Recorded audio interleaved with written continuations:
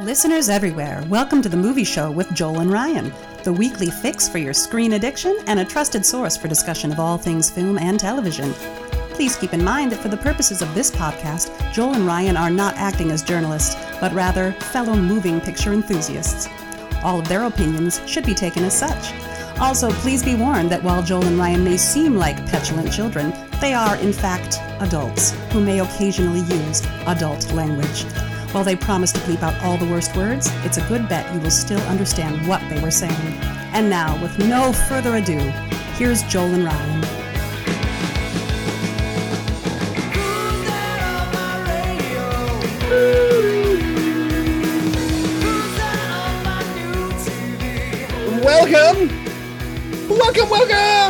Welcome to the Movie Show with Joel and Ryan. Welcome. We're so happy to have you here. I am Joel. And I'm Ryan. And we are back. We are back, just the two of us. Like we were last week, a little old, again, another old school episode. Somebody's beard is grown way beyond the itchy phase too, I noticed. Yes, my beard is getting quite to almost to the Santa phase. And I'll be shaving it soon, probably shaving it into some sort of Victorian. I don't know if we're gonna keep the chops or just have the stashy, or maybe even twirl up the sides a little. So it's all dependent on what. I haven't talked to the costumer yet. She just was very appreciative that I grew out to the grew out the, so that the you face. have maximum potential facial hair to play with. So if you're listening to us, listening to this podcast in its audio form, I guess be thankful you don't have to look at my my shiny white beard, or I'm sorry that you don't get to look at my shiny white beard. Too bad. but if you are watching us on the video feed on YouTube, on our channel, the Movie Show with Joel and Ryan page on YouTube, well then, hi. Hello. You're looking at us. How you doing? We welcome you. Thank you for joining us for another episode. This week we are going to pick up kind of where we left off a little bit in talking about death. Last week's episode ended with a question from a listener asking about if we could know the precise moment of our death, would we want to know? Yeah, I think that question was more about telling the future than actual mortality. Right. Well, it got me thinking, and I had been thinking a bit about it's kind of grim, but I've been thinking a little bit about death, and sort of how we use death, how death is used as a storytelling device, how we treat death in our culture and in other cultures, and how we sort of bring that into our viewing habits. There's I am really enjoying the show on CBS called Ghosts, based on a BBC version of a show of the same name, where it's essentially a house filled with ghosts of people who have died in that spot since all the way back to the Vikings, and it's very funny and very fun, and and that's just another example of that's a television example of how of how we deal with death, which is by not dealing with it at all in that case. Yeah, correct. Which is actually the most common way you'll see when we get into our list. The most common way to deal with death cinematically is to ignore it altogether and pretend like for that person things just keep right on going. Yep. And what's that say about us? I guess that's something we get to explore in the next hour and change. Yeah, so let's first on the topic of death, unfortunately, I don't want to bring it down on the top, but we did lose an absolute legend in the business in Vangelis, Yes. the man the man maybe the most synonymous with electronic film scores, and Maybe he's such a and these Vangelis is such an odd bird, even in his early pioneering synthesizer work. That's always part of his work, the electronics, but his percussion's always very live. He's always has choral pieces mixed in, things like that. So as an electronic film score guy, he's not like Tangerine Dream, and he's not like some of the like the John Carpenter scores and the minimalist stuff. In that he's an electronic pioneer, but his film scores feature everything but the kitchen sink basically thrown into them, which is what's so exciting about them, I think. Yeah. And why they're even though they're very synthy, there's a timelessness to them that you don't get with other, synthy styled stuff from that same era. Mm-hmm. And his own record, his own records throughout the ages tell that tale as well. He just Vangelis has melodicism, and he's definitely an electronic pioneer, and that goes for his film work for sure. And he started out in the 70s doing scores for nature documentaries. That's not how he started as a recording artist. As a recording artist, he was just a Greek keyboard player. He was in two very famous Greek bands. The most famous of which is called Aphrodite's Child. They only made a couple albums because he was the driving creative force behind them, and he just got less interested in rock music and sort of dropped out of that scene. But his nature documentary stuff is really, really amazing. One of his greatest film scores is a score for around here we had the Science Museum. You'll have probably a different setup in your city or town, but a big widescreen sort of adventure documentary called Antarctica, and it's just off the charts good music. It elevates this little film that nevertheless is about a really, really big thing. It's about the sort of magic and mysteries of a continent. We've talked obviously about Chariots of Fire on the show. That's one of my favorite movies ever. The score really, that's such a great movie on its own, and the score just turns it into where you feel like you're watching an all-time great movie. It just lends so much to that film. Yeah. Because a movie could fall prey to just being a rather stodgy costume drama, and the music somehow just takes it someplace different, and it's just wonderful. And Blade Runner, which we'll talk about with Blade Runner, was our number one, I believe, ever electronic film score.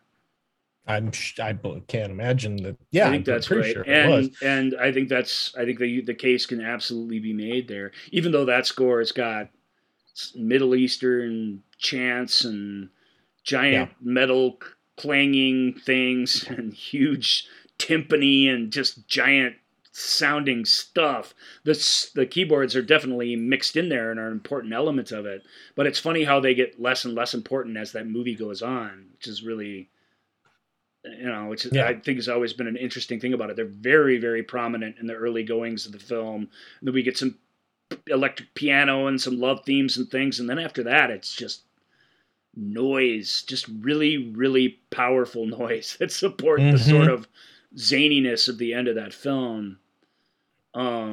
It's kind of wild. Yeah, I was just gonna say it's really wild. Chariots of Fire 81, Blade Runner 82, and Antarctica 83. Yeah. And Missing was 83 or 84. Missing is 82. That's 82 still. 82, he did that. Yeah. And The Bounty is 84. My God. The Bounty is such a good score. Holy Moses. Yeah. If you guys haven't heard, he takes a back seat in that movie. So the film's got a very prominent opening title sequence and a very prominent closing title sequence. And they're both amazing. And otherwise, again, his actual score for the film is a little more random and a lot less musical and mysterious and really very cool in that way, which I dig. The Bounty's a great movie to revisit if you can You should be able to. I mean, it's got you just out of school Liam Neeson and Daniel Day-Lewis in it, Mel Gibson and Anthony Hopkins performing what is largely believed to be the most accurate screen version of the famous Mutiny on the Bounty. And it's the tropical locations and the work on the ship itself and stuff, and the sequence where they're trying to get around Cape Horn. That's just stunning stuff. Yeah, really good movie. It's tremendous. Yeah. And his score for 1492, I want to mention that just because that made our list. That was the other the second of 3 that made our electronic film scores list, because 1492 is amazing. And his score for Alexander's or for Oliver Stone's Alexander too. Alexander being one of the most infamous or famous Greeks in Western history. That score too is amazing. And he kind of came out of film. He kind of soured on films and Hollywood and all that, and he kind of stopped doing that. He kept with the science and documentaries, but he kind of just left the big Hollywood films behind. Ridley brought him back for 1492, which is fantastic. And the last big one he did was Alexander, which also has that big heroic majesty to it in a film that's actually shows really kind of the dark side of what Alexander was in a kind of human hubris sort of way. That's a good movie too if you get the urge to watch a very preachy Oliver Stone historical epic. I know that's we all love that, right? Surely. Hey, yeah, it's how I like to. So that's not a lot of biography Saturday about Vangelis, but his identity really is in the music. His albums are all really, really good. I have almost all of them. There's like 60 of them. Yeah. It's just he had, he's so famous for that Chariots of Fire theme, and that theme is so easy to mock and make fun of, and I get it. I get why it is too. It's funny, but it's so wonderful, and his all of his contributions to popular music and to what we'd call new age music, but his unwillingness to be saddled with any sort of labels in his film scores or in his albums is what's so great about him. You could never count on him to stick and do the same thing that made him successful. He's always doing something different, much to the consternation of some of his fans who just wanted to hear the Ernest Julio Gallo theme song over and over and over again throughout the years, and they just didn't get that. Yep. They got something radically different and challenging every time. That's what a true artist is, That's easy when you have a lot of success in your 30s and you got a lot of money in the bank. You really can sort of do whatever you want. But we don't always do that. Even guys that have that level of success settle into what the world, what their fans, what the industry wants of them. And he just never did that. And I can't tell you how much he's enriched our films and enriched my life. I love Vangelis. Unabashedly and unironically love every note of it. He, So he rest in synth.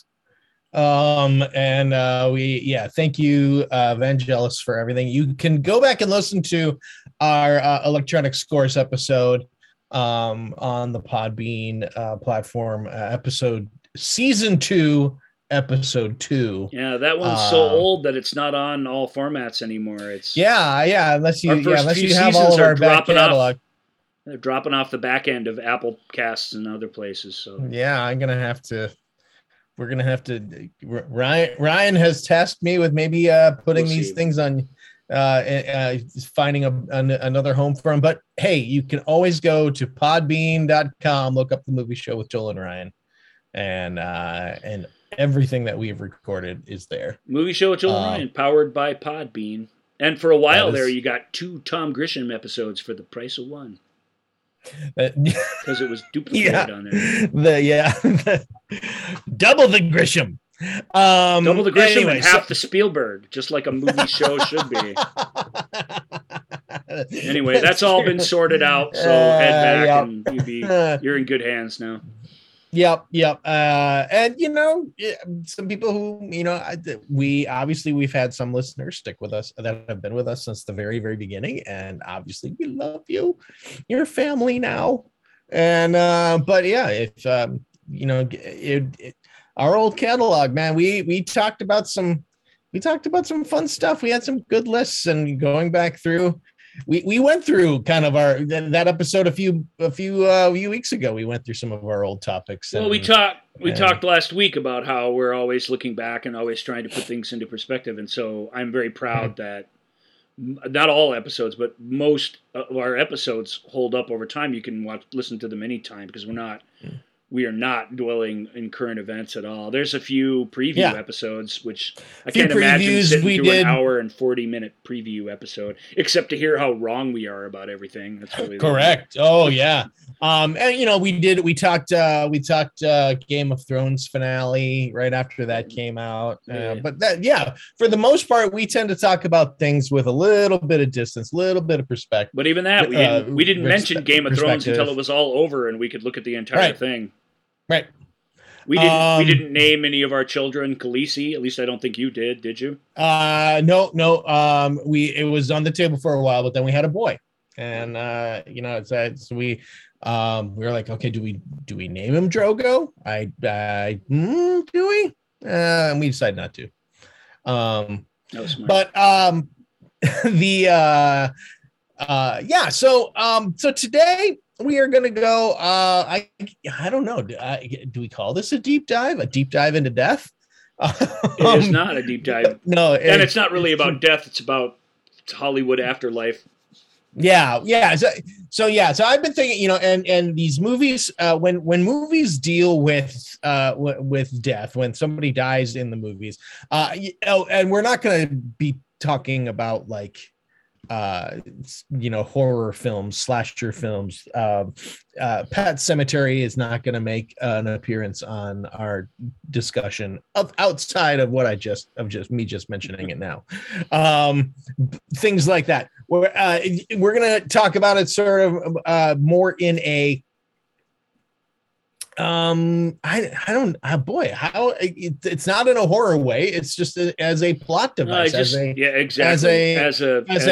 plot device. That is really and artistically how filmmakers how some have chosen to talk about how some have chosen to tell a story about what happens after you die. Because if we were really going to talk about movies that dealt with death, it would be movies where the person dies and then they're gone and everyone else has to deal with it. Yeah, and there are actually a lot of movies like that. There are very few that are like that are on this list of what we're going to talk about today. They really are about what kind of fantasy can we build around, or what kind of religious idea can we discuss and explore cinematically. And we've divvied them up into three categories, although each of these films, or at least a lot of them, have elements of all three categories, have heavy elements of two, so you'll have to forgive us for not nailing it down. The point wasn't to rank anything, or the point was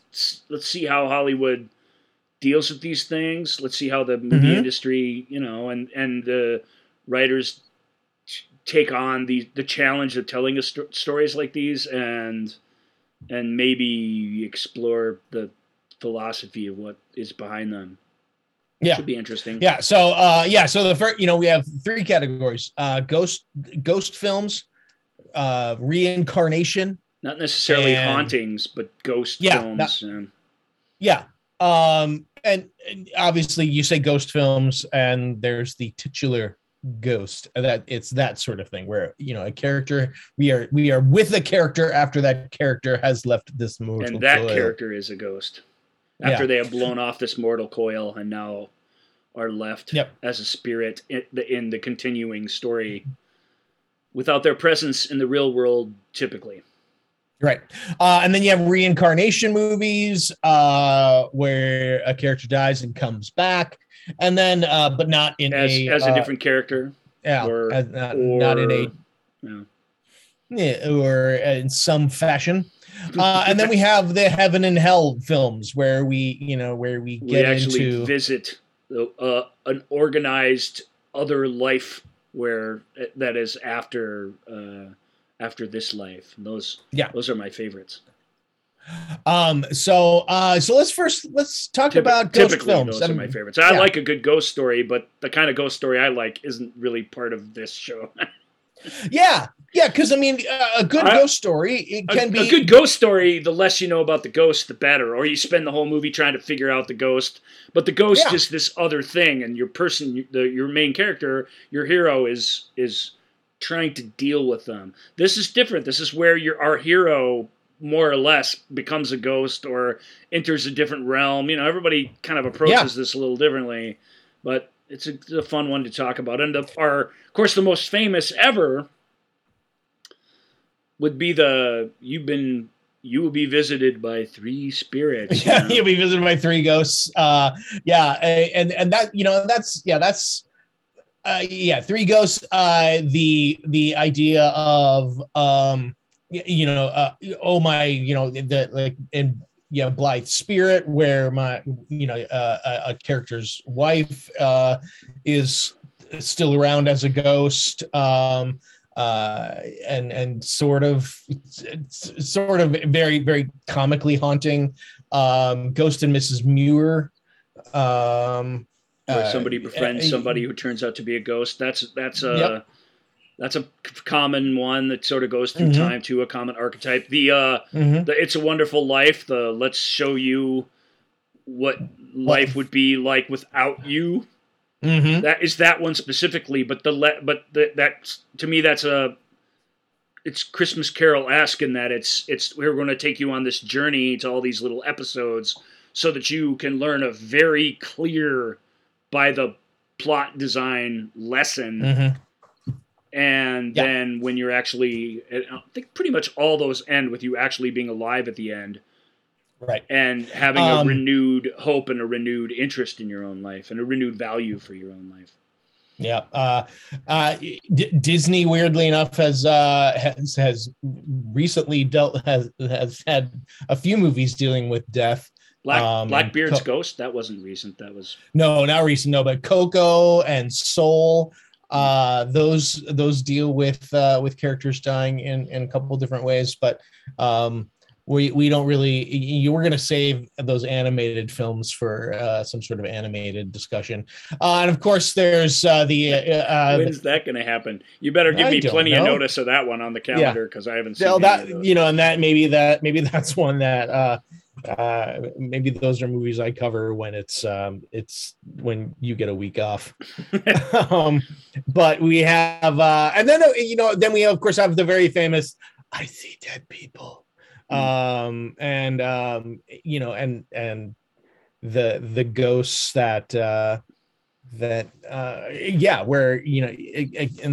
where you have characters that are interacting with ghosts and trying to figure out what those ghosts need. That really is a traditional ghost story. I don't think it fits. Yeah, that one's more of a traditional ghost story. But that one has an interesting other aspect to it, which it's crazy, but which we won't spoil for you here, just in case. just in case, because sort of elevates it to a different level, which makes the whole thing interesting. That movie in particular has, if for some reason you haven't seen it and you don't know the spoiler, I would actually feel bad if I somehow spoiled it for you, because it is a great. I had Twin Peaks spoiled for me 20 years later and about a year and a half before I watched it. And that's a shame because you get so far. Yep. You almost made it. But then I didn't. But like any good story, that having it spoiled for you doesn't. I mean, it ruins a neat surprise, but it doesn't ruin the whole viewing experience. Right. So but nevertheless, that really is a traditional. Your main character is being haunted. And usually the solution for haunting, well, it's two. What's Amityville Horror say? Get out of there. Why are you still there? And if that doesn't work, then you do try and figure out what the ghosts want. Traditionally, that's worked out okay, but in modern movies like Insidious and what's another one? The Ring. Well, the Ring's a really good one The where Ring. you try and give the ghost everything they want, and the ghost still isn't happy. That's kind of a spoiler for The Ring, but not really. But also Beetlejuice. That's not a super current. Well, Beetlejuice is great because our main character really is a ghost in that one, right? Yeah.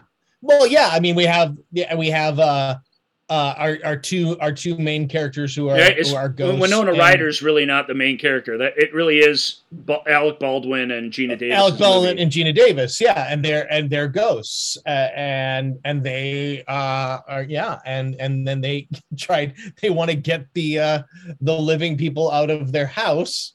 Well, so not because they're living people, but because they're terrible people. Yeah. And these ghosts are this is another recurring theme, and there's a ton of movies like this where the ghosts are left behind and they're trapped a certain place, and if that place gets into spiritual disharmony, it's really torturous for them. So they get at odds. My favorite movie of this is the film that reverses this, and again, it's like I won't spoil it, but it's a great ghost story, The Others. Right. With Nicole Kidman.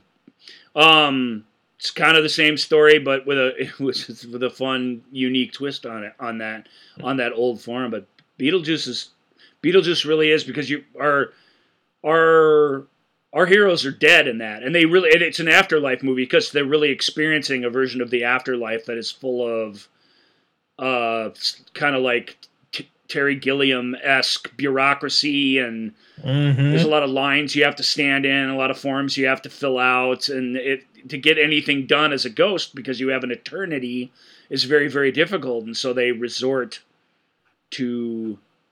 in a ringer, basically, to help them solve their problems, and it just makes things worse, as it often does when you take shortcuts in life.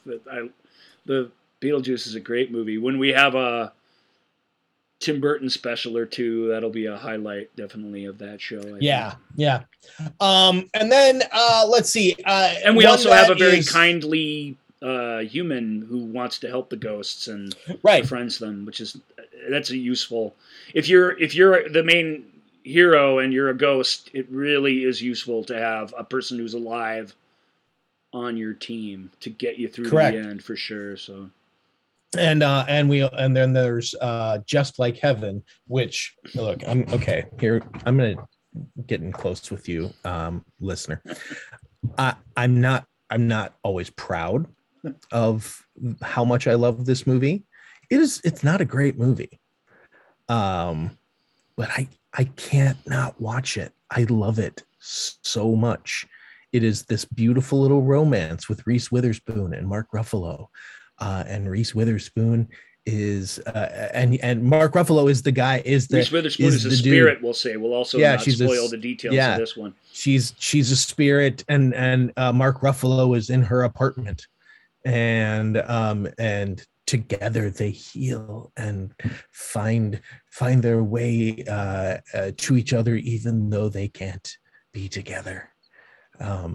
It's lovely, it's funny, it's dumb as hell, it's really dumb, but I just love it so much. Beautiful San Francisco skyline stuff. Just Like Heaven. I really can't do a movie again recently together, the two of them, where Just Like Heaven sort of came back into the spotlight. Possibly.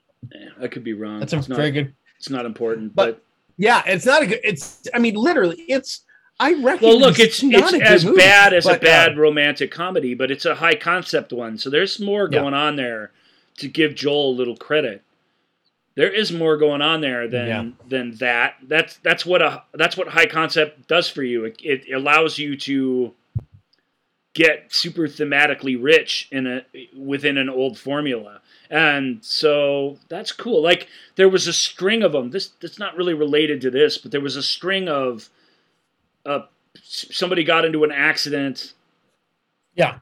And was unconscious for like a great period of time. And then in the meantime, other people fell in love with other people. And then when that person came back to life, it complicated things. I can't remember it was the one with All I can remember is Peter Gallagher is the guy who's knocked out, but I don't remember any of the rest of it. It's not really related to this because nobody's dead. But while you were sleeping. While you were sleeping. Thank you. Is that Sandra Bullock? It is. And Bill Pullman, Sandra Bullock, Bill Pullman, Peter Gallagher's Falls on the Tracks. So there's a great one that came out recently with I'm gonna forget his name, but I'm going to forget her name, too. Great. Good. Now we'll never think of it. It's based on a true story of this comedian, the guy who's in, you know who I'm talking about. He's very cool, and he was in Silicon Valley and everything. And him and his girlfriend wrote this story about this experience that they really had together when she got sick. The Big Sick with Kumail Nanjiani. Yeah. Correct, yeah. Thank you. Yeah. And who's the woman? Zoe Kazan. Zoe Kazan plays. I was like, oh my god, I can't. Once I got one name, wife, it all comes spilling out now. Not the same, but it just like Heaven is that kind of movie to me. There is something more to that idea because there's this extra pressure and this extra thing that's weighing down on the people that are in the story. And that is motivating them, and there's an urgency to it that I like. If I have to sit through a romantic comedy, I mean, you know what I mean. I like it to have that heightened idea. I really think that helps. Yeah. And I'm not a huge fan of Just Like Heaven, but I don't hate it. I certainly don't watch it every time it quote comes on TV, whatever the hell that means these days. I love it. But you don't even have TV, so how can you? You just stream it quietly on the side. Slide. Yeah, at this point, there's no longer. I no longer really have that. I mean, I do have TV. I mean, we have a subscription live TV service, so there is the. Yeah, but you don't channel surf and look, here's Just Like Heaven. I mean, that doesn't happen. Very rarely anymore. Yeah, very rarely. But so now it's Jen's. Jen isn't home. I got a moment to myself. I'm gonna break out the bonbons and open a bottle of wine and sit here with Just Like Heaven. Indeed, that is that's totally it. I get it. It's embarrassing. Just Like Heaven, check it out, and then you'll. It's not embarrassing. I do that exact same thing. I just do it with Elizabeth Gaskell and stuff. I mean, I do it with that stuff because that's what makes me feel warm and happy. I get it. But yeah, I mean, so we have the. I loved when you brought this up that Ghost that the classic, the super mega hit Ghost from 1990 Ghost from Patrick Swayze and number one movie in 1990. Demi Moore. And Whoopi Goldberg and Jacob's Ladder were written by the same guy. Yeah. And Jacob's Ladder was written first, actually, but produced second. Bruce Joel Rubin is the name of the screenwriter who wrote those. And they both are kind of the same-ish. They both are these journeys into the afterlife. They're afterlife mission movies where what's going on in the real world and what's going on in the afterlife have that sort of equal threat to them. So Ghost is a very romantic movie, and Jacob's Ladder is not romantic at all. But, just a teeny bit, I guess it is, actually. Because he and his wife, Elizabeth Pena, he kind of has two wives. He's got both of his worlds kind of come crashing down upon him, but there is actually a very romantic element involved in that. Both when you're talking just romantic in terms of the fine art meaning of the word, and the there's a heart here. There's love involved in the story, but Ghost really is just a very, very corny romance where our hero is murdered and he comes back as more of a guardian angel character for his former lover, who's basically still in danger for this because of the certain plot devices. And and then there's its trump card. It is that it has this Uh, it has one of these great. This is a cliche. Even this level of specificity, it's a cliche. It's the con artist psychic who actually is a psychic, but is still a con artist. Which is in all kinds of movies. Which I think is funny, because the con artist psychic, yes, that's a cliche. An actual psychic is one. But psychic pretending to be a psychic who's actually a psychic is actually in tons of movies, which just blows my mind. So it shows you there's very little original with Ghost. Ghost's idea of the afterlife is it's right out of, when somebody goes to hell in Ghost, it's an absolute cinematic cliche. When somebody goes to heaven, it is also an absolute cinematic cliche. It's Jerry Zucker, who directed that, is a terrible filmmaker, and he just made it as bad as you can. But, so, if it's so bad, Ryan, then why was it such a big hit? And why are me and my boyfriend still do pottery together once a year? Well, it's because it really does get at because it's cliche and because it's so obvious, and it's this clear, concise idea. And that's very attractive. There's a very clear mission in it. There's a very clear bad guy. There's very clear reasons why it's happening. And like I say, the film, a more dour film wouldn't find a funny way for our heroes to communicate, and this movie does. It won Whoopi Goldberg an Oscar in a role that she could play blindfolded, really. That anybody would have been awesome in. That's nothing against Whoopi Goldberg. She's a pretty good actor, but it's the part on the page wins the Oscar, basically, and you really got to just show up and not F it up, and Whoopi does that. She doesn't do too much with it. She plays it straight, which is why it's funny. So good for her, because I doubt Zucker was sitting there trying to keep her more grounded. He doesn't keep anything else in the movie grounded. Demi Moore and Patrick Swayze look like complete hack actors in that film, and they're both pretty good in other things. But it's just such a terrible movie. But yeah, it's a neat idea. It really is. It plays. It was by far the best date movie of the early 90s. No question. Because unlike Just Like Heaven, which, no offense to Joel, I just admitted to my own sort of girly stuff, but that's like a different kind of thing. That's like a date movie that most guys, I think, that I know would have to suffer through to get to the end. And Ghost isn't. Ghost is a film that's got plenty of excitement, it's got plenty of violence, it's got all this stuff that you would want to feel like you both had, like, sort of, you both got equally fulfilled from Hollywood by that film. Mm-hmm. It's rare that a movie that's modest comes along and does all that. I wish Ghost was better, because I bet you the screenplay, based on what we've seen Bruce write before and since, I bet you was better and played a little bit fairer and more authentic with that idea. Jacob's Ladder, on the other hand, it's unlike an angelic dream where heaven's on your side and the bad guys are basically possessed by the devil and all the morality is very clear. Jacob's Ladder comes as a result of something that had happened in Vietnam, which was a really unclear and muddled thing. And it creates a nightmarish sort of waking dream state for a character where he can't really trust anything that he sees. Yeah. But it's the same kind of thing. He's on a mission. The fun thing with Jacob's Ladder, if there's fun to be had in it, because I think it's a really, really underrated film. I think it's Adrian Lyne's best film, and and everybody involved is just sort of equally awesome in it. Jason Alexander's in it. He's amazing in it. I mean, it's stuff like that where you don't expect. It's just unexpected. Even though it ends in the same place, it ends with a stairway to heaven.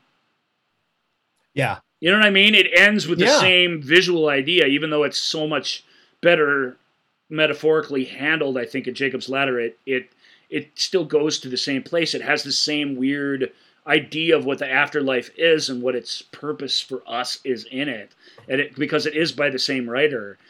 And I dig it. Plus, I mean, you can't talk about Jacob's Ladder, I guess, Joel. You really like that movie too, but you can't talk about it without explaining that at the time there was a lot they could have done with different effects and things, and everything that is shown, even though it feels otherworldly and weird, everything that's shown in Jacob's Ladder is done with practical optical on-set camera effects and makeup effects, and that's why it's so good. Every year after it's coming into existence, it's still really, really powerful because there's nothing that dates it in that way.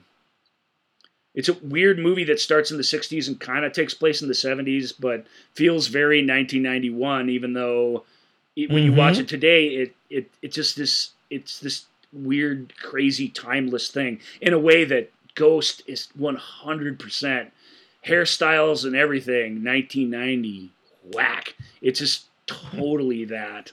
Yeah. And that's just another way they contrast with each other that I think is kind of amazing.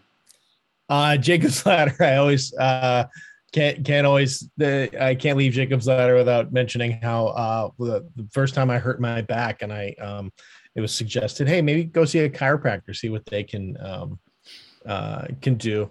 And I went, and the chiropractor that I was seeing was a younger guy. And the guy's like, so have you ever had chiropractic treatment before? And I was like, nah, well, I mean, I had it briefly, I've had it a little bit, but not really like to adjust my spine. It was more to, work some other things in my shoulder and neck. And like, oh yeah. Okay. And they're like, well, what is your sort of view on, and I'm like, well, have you ever seen Jacob's Ladder? And the guy's like, no, they're like, no, because like I said, they were younger. And like this guy was in his like mid 20s, maybe upper 20s. Sure. He's like, no, I haven't seen that. And he was born when Jacob's Ladder came out, basically. Yeah. So he went home, and his chiropractor girlfriend, they were both chiropractors, watched it. And then like the next week when I came back, or a couple days later when I came back, the guy's like, so, watch Jacob's Ladder. It's a bit different than that. But I'm like, yeah. So I'm like, that's my knowledge of chiropractic. Did he like Jacob's Ladder on its own terms, at least? Yeah, he thought it was really cool. It went some places, did not see the great little twist coming, and so that's always always fun. Yeah, it's a good movie. It really is good. So also when characters die, they often like we talked about how a ghost will they may have to spend some time on Earth as a ghost to try to solve something that solve some problem, finish something, or do something to put a capper on their life. I mean, that's Hollywood. You're almost always, if you're sent back or if you're not allowed to move on, it's because you have a mission of some kind. And that's what drives a movie plot. If you just are there and you wander around and, I wonder how department store manager works, and now I have all this time where I can observe that behavior. Right. That might be interesting if you're a spirit trapped here, but it would be really dull for like a movie. So there's always something high at stake and something, some task for you to accomplish. Yeah. Or like we would say in the acting biz, Joel, a goal for you to chase. A goal, and then you would have your obstacle to that goal. Yes, you would have your obstacle to that goal, and I don't remember what the other things are.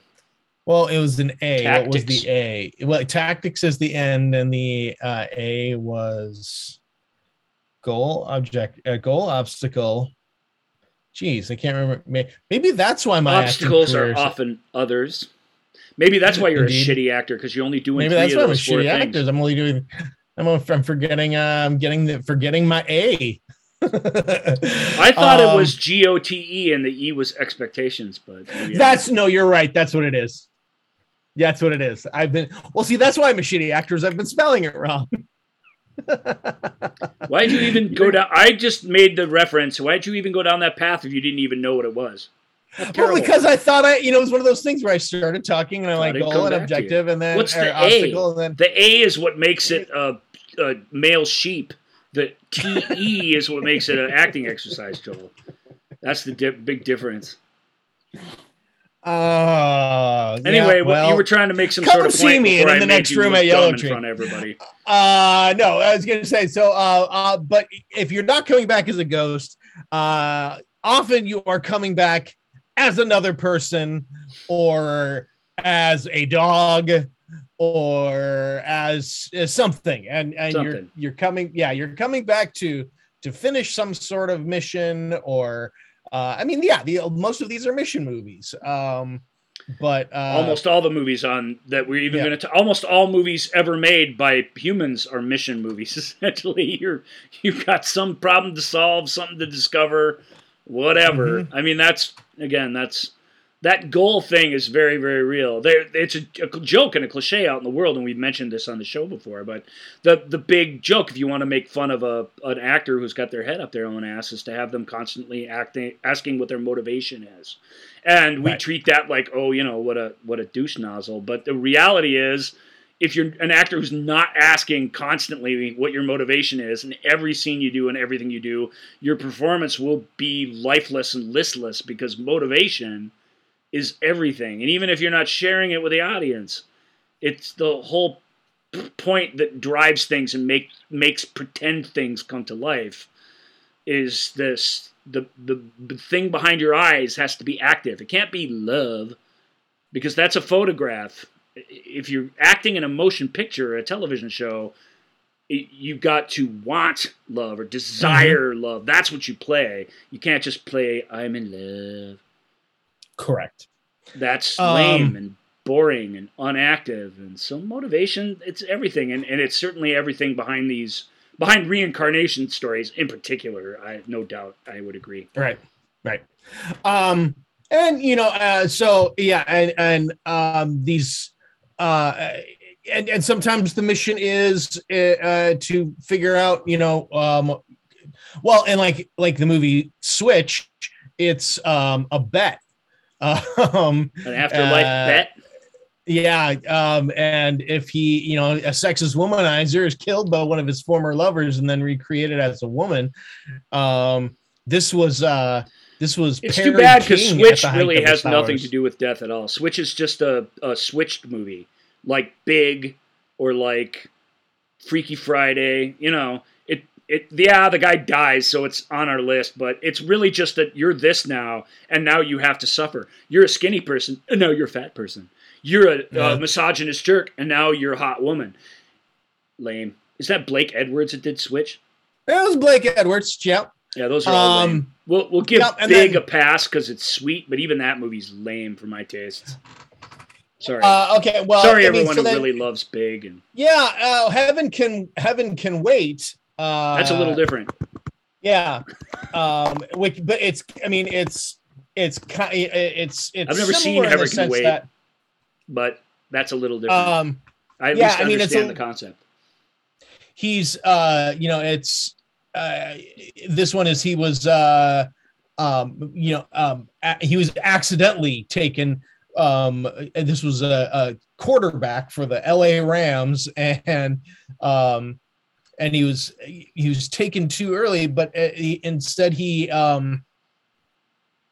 but the body that he was in has been cremated, so he goes into the body of a recently murdered millionaire, and he wants to try to he buys the LA Rams and wants to be their quarterback again. It's pretty funny because the Rams ownership changed around this same time over very mysterious circumstances. It was inherited by a Vegas showgirl that was the widow of this rich guy. This really happened in real life. And of course, a few years later, they moved to St. Louis under mysterious circumstances. And now they're owned by a regular douchebag millionaire, and they've moved back to LA. So everything has been put right karmically, as you would say. if you were using karma completely wrong, but that is how we use it. So F it. Let's go. Movie karma is justice, and of course karma has absolutely nothing to do with justice, you idiots. So this is kind of a switch film, it is. or kind of, but it has an element it's an unfinished business film, and and there is this idea in the afterlife that there's some organization to this, that you were taken too early, or this was not your time, it was a mistake, or you cheated death and you deserve to be dead this whole time, and death is waiting at the door for its next opportunity to take you. Those are all kind of part of the same thing, which both Heaven Can Wait's, the old classic version, and the 70s remake deal with. So then and then there's like Infinite just came out. That's you just saw that. I haven't seen. That's the one I haven't seen. Do you have a synopsis up for that where you can at least cut to the chase without me trying to explain what it was, because it's high concept, but it's really stupid. Infinite is directed by Antoine Fuqua. A man discovers his hallucinations are actually visions from past lives. Yeah, the past lives part's hard to cope with because they all seem like they're part of the same present, which is weird. Also, Mark Wahlberg's the star of it, and the guy he was in a past life's like a better actor than him and would have been more interesting in the movie, which is really a shame. Oh boy. And Infinite, it's just an excuse for a bunch of big stupid action, which is what it is, a big stupid action movie. But it is interesting. All these people have these weird, eons long vendettas with one another because they keep coming back to life and they keep fighting the same battles. So there is at least Infinite is dealing with karma in a way that makes a little bit, not a lot, but a little bit of sense with what the sort of Buddhist idea of what it actually is. And I appreciate that about it, but that movie is a waste of your time. As exciting as it is, it's so bad, and everybody seems to agree that it's bad. So I'm not quite sure how they got, like, Paramount of all people, I don't know how they got a big expensive piece of junk like that off the ground. I mean, why they thought in the era where you can only open superhero movies, why they thought that would be good, and like the Tomorrow War, which is more last week's topic, but it's a similar thing where they made this $200 million movie that sucks, and what were they thinking? Like, you watch it and you're like, this is the alternate to what people are buying today. I mean, this is what you had, The Tomorrow War played it smart, though. Tomorrow War sold itself to Amazon. It became Amazon's most watched thing. So even though it was a total bomb financially, it has this reputation of being a big success because it's this big streaming success right out of the gate.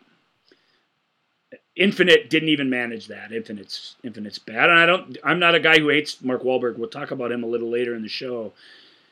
Yeah, but you can't just let him skate. You have to give him something to do. And this film, it's a shame, but that mission part of it isn't clear. It's really just a bunch of people snarking and snipping at each other, and then when that breaks down, shooting at each other, and that's not good enough for a high concept movie, in my opinion. Right. A high concept that certainly did work at the time. Was getting reincarnated as a dog to solve your own murder. Was that a big hit movie? I don't remember. It's the 1980s. The final, yeah, go ahead. Oh, Heavenly Dog. It's the final Benji movie, I believe. Benji was a terrier of some type, very well trained dog movie star of the late 70s and 1980. And it's a story. It's a story of I can't remember if he's a journalist or a detective or what. Chevy Chase is. He's a PI. Yep. He's a private investigator who gets killed and is reincarnated as the next victim's dog, and he has to solve his own murder and try and protect her at the same time. Who's the woman in it? She's great.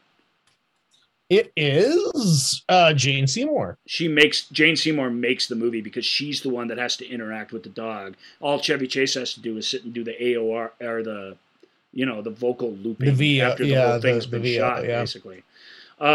Which he does pretty well, as you can imagine. He's got a knack, like just you can write the thing and you can shoot the dog doing it, but when you're actually adding voiceover to the dog's actions for an entire film, matching that up's a bit of a trick that the movie pulls off pretty well. And Benji is an adorable dog. And Chevy's, like I said, he's got the right sort of comic timing and sardonic wit to work it out. And it's a mystery. Mm-hmm. So there's that mystery part of it. What's going to happen next? Beautiful woman in peril. It all plays pretty good. I haven't seen it in ages, but I like that. I remember loving it. I remember loving Oh Heavenly Dog. Above title billing for Benji. Benji's the star of the show. Yeah, Chevy Chase and Benji. Well, it was like I said, I believe it's the final Benji movie. There were like 3 or 4 of them, and Benji was a star, legit. He was a guy. He was a dog who opened movies, basically. So yeah, and this one is Chevy Chase and Benji are Oh Heavenly Dog. Heavenly Dog. I love when they are or they is. Someone is. That's always nice. But we then we have there's a movie like All of Me where this is this is a comedian's bowl of gags for what reincarnation could or couldn't be. Really weird plot where an old dying gajillionaire heiress is sick and dying, played by Lily Tomlin, and they come up with this scheme to take her consciousness through all this ancient, I believe it's Indian magic, and put her spirit into the body of her maid or something? I can't remember. Victoria Tennant. Yes, it is Victoria Tennant. Who's willing to sacrifice her own consciousness for this experiment. And of course, it kind of works and it kind of doesn't. There's a scam going on. I don't want to ruin all the plot details, but All of Me is hilarious. It's got tons of it's Lily Tomlin and Steve Martin, and it's Steve Martin and Victoria Tennant, who later married, who have all kinds of chemistry. And it's the 3 of them doing basically a farce based on,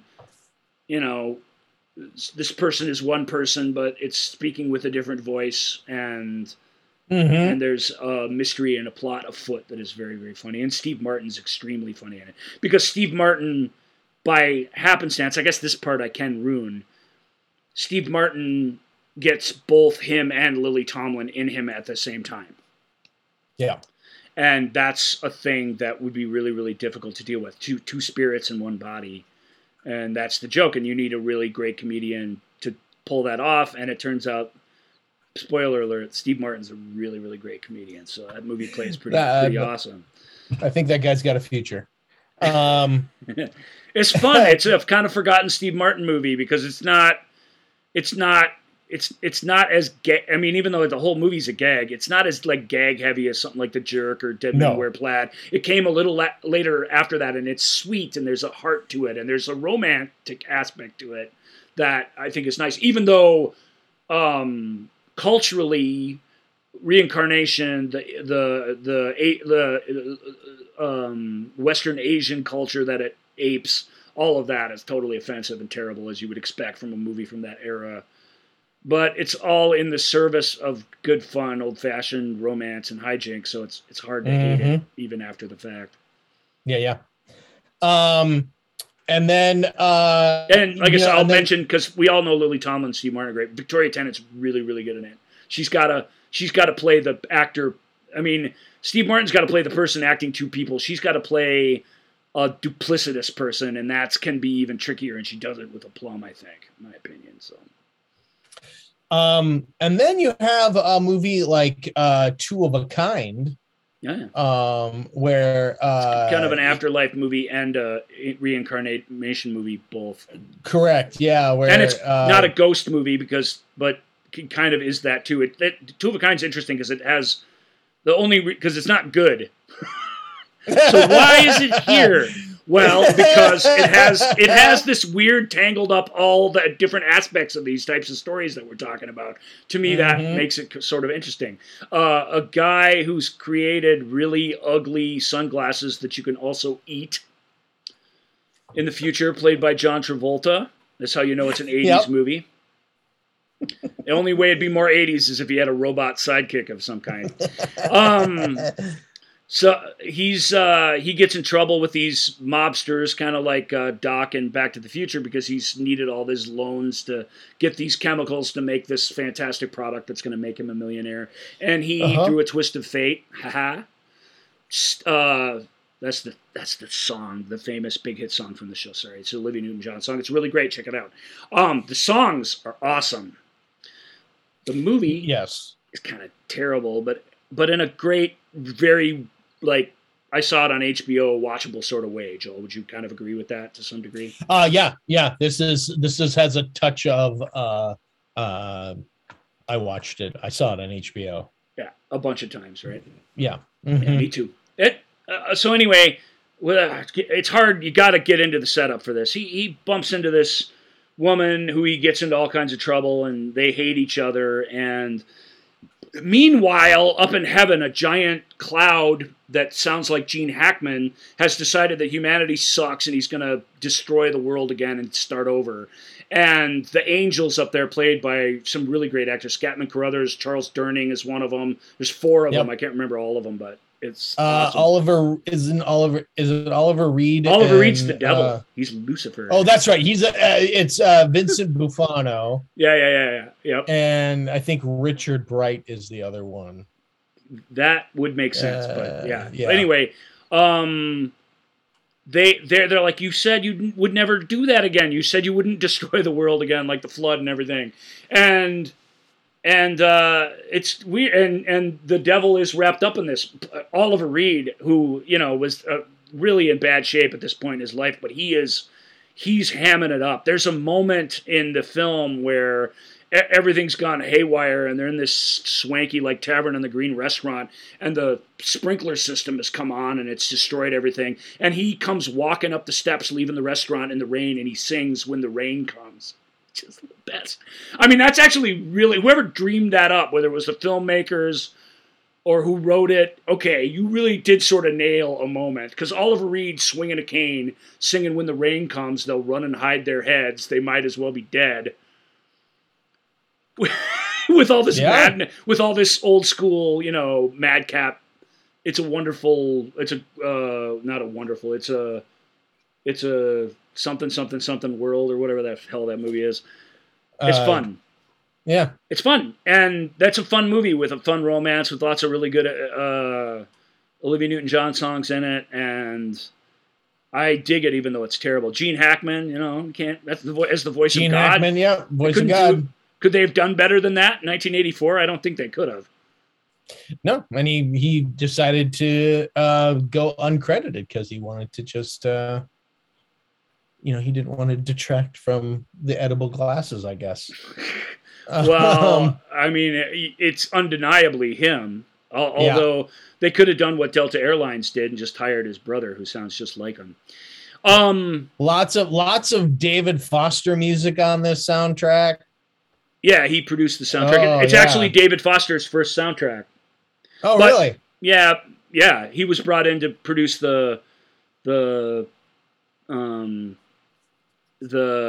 Olivia Newton-John songs. She's like half the album, and then it's his little stable of other people. Chicago has a song in it. Boz Scaggs, not Patti LaBelle, but Patty Austin.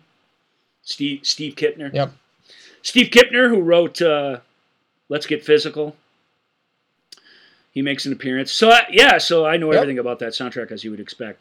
The soundtrack helps. It helps a lot. It elevates the thing. You know what I mean? The movie score is actually done by somebody else, Elmer Bernstein or somebody like that. But I believe you're right. Yes. But it really is David's songs that fill the thing up.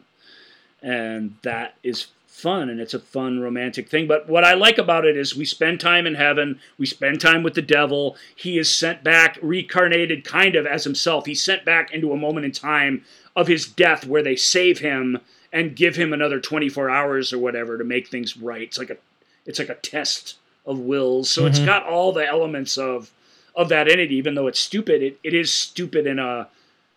You should, unless you're really cynical, you should be able to have fun with this. It is it's absolutely a slice of life film from 1984. Olivia Newton-John's hair in the music videos is massive. In the movie, not so much. And it's the idea was, John Travolta, who turned down every great movie of the early 80s to do movies that weren't so great, needed a hit movie. So it was bring the two people from Grease back together, the director, and let's do this fun thing let's do some can't miss idea for a hit movie. And of course it missed, baby.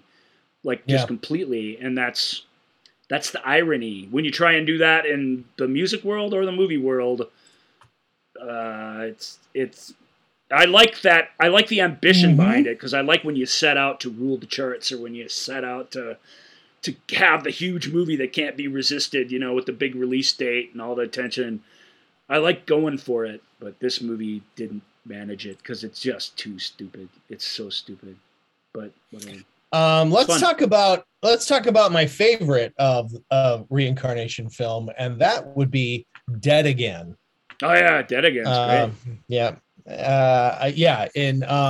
So we have Kenneth Branagh, Emma Thompson at their at their coupley best. Newlyweds, basically, when they were making this movie. And we have sorry, phone call came in there. And we all know that sound. Yep. We have so then we have it's Dead Again. We have it's great twist, this fantastic plot line of a private detective trying to help a woman with amnesia figure out mystery woman with no memory. Trying to why are mystery women with no memory and no actual burned in opinions so attractive to us males? That's a question for all you guys out there. I'm sorry. It's just, ask, because I won't deny it. They are. I mean, let's just be real. But, geez, God, we're terrible. Because the reason is because they can be whatever we want them to be. And they don't come with any baggage or any complications. That's the best kind of woman you can find, is just one wandering the street who has no idea who they are. But it's more than that. It's got a great... It's a Hitchcock-styled mystery in how it's shot and lit, but it's also about reincarnation, and we explore the idea of reincarnation through hypnosis, where the great Derek Jacobi plays a hypnotist who it does things that normal hypnotists do, like helps people like quit smoking and stuff like that, but while he's doing that, he explores their reincarnated lives to collect antiques that he sells for a profit. Yeah. It's a little more subtly handled than Ghost handles the same idea, but it's super funny. Because he's an antique dealer as well. And Dead Again doesn't hold up very well. I thought Dead Again was effing genius when I saw it back in 1992 or whatever, 91, but... With time, no, sorry, Rob. Time hasn't been super kind to Dead Again. It has a lot of horrible cliches in it. It has that weird battle of the sexes thing that's strange, but it's got really fun turn by Andy Garcia. He's fantastic in it. Campbell Scott shows up in a cameo, and he's great in it. Robin Williams shows up in a great cameo. Yeah, well, it's not even a cameo. It should be and Robin Williams. The only reason we call it a cameo is because he's not credited, but he's an important part of the movie, because unlike the hypnotist, he basically explains... he explains to us. He's Johnny the Explainer. He does it. It's Robin. He's great. He does it in a very fun way. But he explains to us what karma means, and he explains karma all wrong. And I really do feel like this movie's not to blame, but Hollywood is largely to blame for what our idea of that word is. And in this world, it's justice, it's revenge, it's payback. And that isn't what it is. It's really not what it is. That's the opposite of that. It's breaking the cycle of that what karma really is about, or should be about. You're reincarnated to get things right, but not to get back at those who wronged you. That's really a perverted. Yeah. That's an extremely perverted idea of what it is. And yet karma's a bitch. You know, that's what we all trot, all us idiot Western people, we all trot that out all the time because we think it's funny, but it's I don't know. I don't mean to dwell on that, but I just think it's shameful the way we use that word when it really is a religious word with a very beautiful meaning. Yeah. Like Bill Maher says, it's still full of shit, but but beautiful and nice, and we can't even deal with our fantasies in a nice way anymore because we're so awful. This movie shows just how awful we are, though, and that way it gets a lot of that stuff right. It's really, really entertaining. So right. I like it. I still like it when I watch it, but it's fun. Now we can watch it with a sense of nostalgia and feel that feeling of how exciting it was to see it and how fun it was to see an entire cast of English people trying to play Americans, both in modern America and in old golden age of Hollywood. They get to do both because of reincarnation, and it's kind of... Except Ken got to do a German. Got to do a German accent. But his American accent it's hard to explain. It's its own thing. Yeah. It's hard for me to call it bad because I don't think that it is bad, but it's not right. It's its own thing. It's like it's this own way of talking that is not natural, and yet that's fun. The whole movie's this artifice. It's a House of Cards kind of movie. So the fact that it's built on that's not what brings it down. I think what brings it down is, I really do believe it's the perversion of the idea of karma and the fact that at its heart, the thing is just a cheap revenge movie. And that's too bad in the end. And the look on Wayne Knight's face at the end of the movie says it all, basically. Yeah. Yes. Yeah.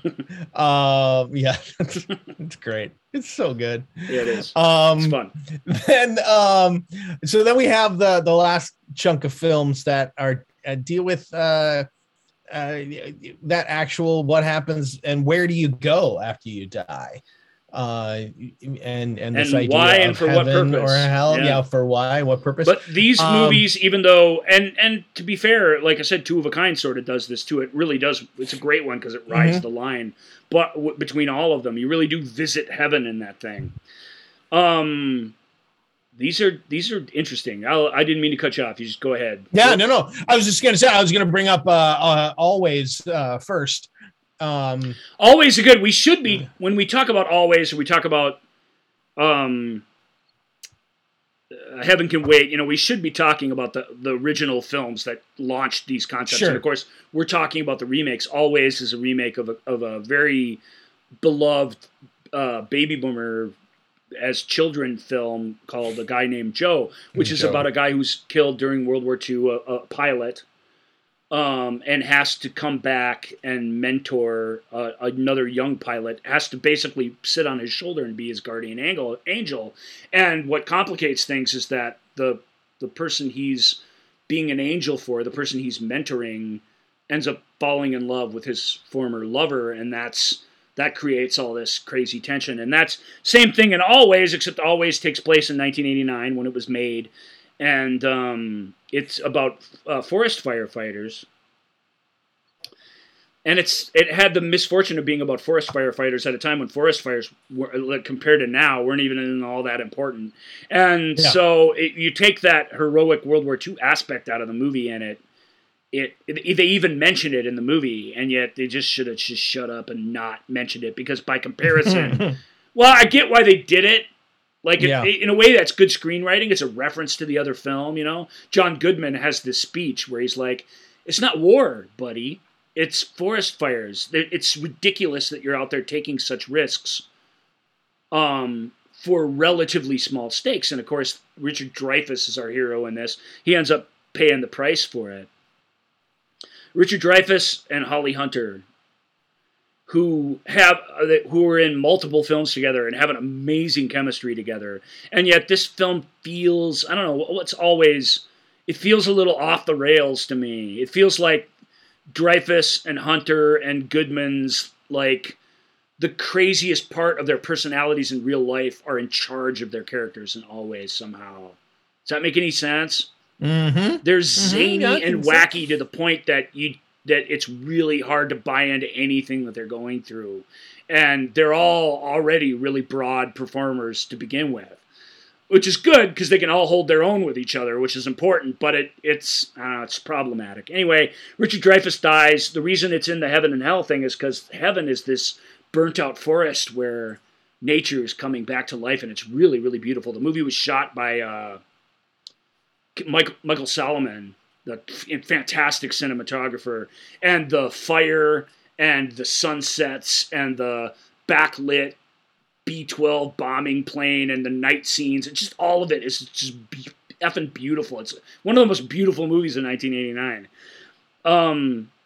And the angel that sends him back and tells him what his mission is Audrey Hepburn, who Spielberg got to come out of retirement. And who could be better? Audrey Hepburn in like a white pantsuit in the afterworld, telling Richard Dreyfuss, hey, go, somebody did this for you at some point, man. This is before you can move on to whatever the next thing is. You got to go do this. You got to go help the next guy out. It was, I can't remember, Brad Johnson or Bruce. It is, Brad Johnson. Johnson is the young pup who needs a lot of help. Needs too much help. Again, he's almost clownishly incompetent. That's where the movie goes wrong. It's just too heightened and too corny and too silly, but it looks gorgeous. It's got beautiful music, of course, by John Williams, since it's a Spielberg movie, and Guy Named Joe, and Always by extension, has this beautiful idea, complicated by real heartbreak, and I guess Ghost 2 definitely has moments where Demi Moore just is despondent over grief. It's another movie where Holly Hunter's character is anchored herself in place, refusing to move on emotionally and in her life because of her intense grief over the loss of this person that she was super in love with. And those scenes actually play pretty good. I kind of dig them. So it's not all bad, but that's Always. Yeah. And then you have I'm trying to decide where to go from Always. Do I go with, well, I mean, we'll talk about this at another time, but another version of What Happens After You Die is Albert Brooks's Defending Your Life, which is you say we'll talk about it another time, but when are we going to talk about it? In the Albert Brooks episode? I mean, I hardly watch any of his other movies.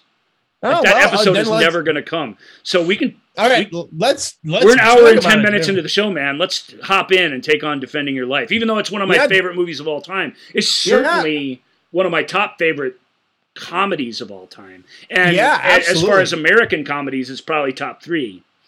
So Joel's like, what Joel's saying is, this movie's a big deal to us, but. And maybe this episode isn't the place to really dive into it, but let's dive in a little bit. Let's dive into the shallow end at least. Yeah, Defending Your Life is from 1991, and it's when you die, you go to a place called Judgment City that handles in this case, this Judgment City handles all of the North American Western region dead. And you are judged. You are essentially put on trial. It's not a trial. Not a trial. But yes. But it is a trial. It is. On essentially whether you have overcome enough of your fear to move on to the other places, to the other destinations that the universe has to offer. Yeah.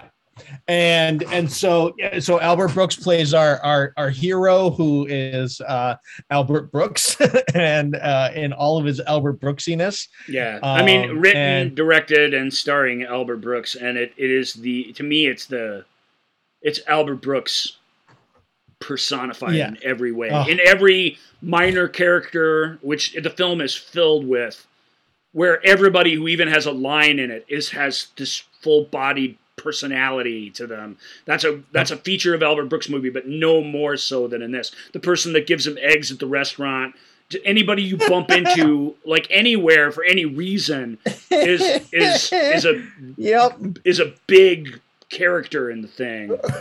And I love that about it. I mean, I just love the woman talking about her dog in the tram, and the guy who owns the strip clubs by the airport at the Japanese restaurant. Yep. I mean, it's populated with magical, wonderful, but deeply flawed people. The bellhop that brings him to his room, that guy is genius as well. Yeah, Gary Beach as the car salesman who's selling him his car at the beginning, and James Eckhouse, who everybody knows from 90210, driving him in the big Hummer, and he's like, what do you know? He's like, well, if the earthquake hits, I'm gonna be okay. There's a lot of social commentary about that era in American life, no doubt. Mm-hmm. But what it really is, and why it's so awesome, is that it's a love story. Two people who couldn't be more different and couldn't have dealt with their fears differently in life meet, and for some reason in Judgment City, with them both, spoiler alert, going in different directions, frankly, fall in love. And that's a lot. There's a lot at stake there. The woman's played by Meryl Streep, of all people. Yeah. Which you look at her other movies, I guess. This was just an interesting role for her. It was at the time. She done or was about to do like Death Becomes Her and stuff. So she was doing all kinds of goofy stuff. She Devil was before or after this movie. I can't remember which, but either way, this was a very unserious part for Meryl to take on. But she's delightful in it. She's such a real person who's got quite a bit of depth to them. And even though she's this naturally nice and kind person that everybody loves, she's got an edge to her too that makes her real and come to life on screen in a way that I adore. She has that line to him when they're out on their second date together when she's like, I'm going to leave and go to the bathroom. When I come back, I hope you've changed. Yeah. And she means it. And that's harsh. Yeah. That's a harsh thing to hear. So it's But what it really is you've got an advocate, you've got a defense lawyer. We hate to call it a trial because they make a real big deal in the movie. It's not a trial, but you have a defense lawyer, you've got a prosecutor. You are going to look at a certain number of days of your life. The number of days is based on how well a life you've lived. They don't say that, but that's clearly true. And if you're looking at a lot of days and incidents of fear or incidents of you overcoming fear, you have to prove to a 2-panel set of judges who've seen it all, that you're worthy of moving onward. Because we humans we've been told this, only use 2 to 5% of our brains, they say. Mm-hmm. And what's he say in his first meeting with his defense attorney, played by Rip Torn, and my favorite all-time Rip Torn performance. Rip's had his problems, man, but it's hard not to love him in this. It's just really hard not to love him in it. Oh, and it's really hard not to love him forever after seeing this, which is the kind of role we're talking about. But he says, you don't want to. You don't want to live. You don't want to. If you use more than 2% of your brain, you don't want to. You use more than all people on Earth use between 3 and 5% of your 2% of your brain. And it's like, well, what happens if you use more than 5%? Oh, you don't want to be on Earth anymore. Yeah, you don't want to be on Earth. Yeah, if you're using more than 5% of your brain, you don't want to be. The real genius of the movie, like I said, the love story is great. The fact that the afterlife is this strip mall filled Century City looking antiseptic suburban nightmare, which like half suburban nightmare, half like amusement park basically. Yeah. where everyone's telling you to keep your hands inside at all times, and you're just going on these crazy, experiencing these crazy exhibitions. The Past Lives Pavilion is a really, really great Past one. Lives Pavilion. You can eat anything So this you is want kind of this is also in and the not get fat, yeah. reincarnation realm too. Yeah. But what's so because awesome about the if movie, you Joel, is that our hero is condescended to, even by his friends, constantly. The whole afterlife condescends mercilessly to us. And if you identify with this hero, everybody looking down on you, and this guy has to go through all the humiliations of his childhood. He's got to relive them all, and they are truly humiliating. And that's the part of the thing that rings true. I read a review of a kid. It just came out. Criterion put it out. Yay. Out on Blu-ray, finally. And it got the best format release a movie like that possibly can. And a kid, he's just a Gen Z kid. He's a good reviewer, but he's reviewing this thing. And he was watching the movie, and he hated it. He had this guttural, hateful reaction to it. And what he didn't like about it was that everybody's so mean all the time.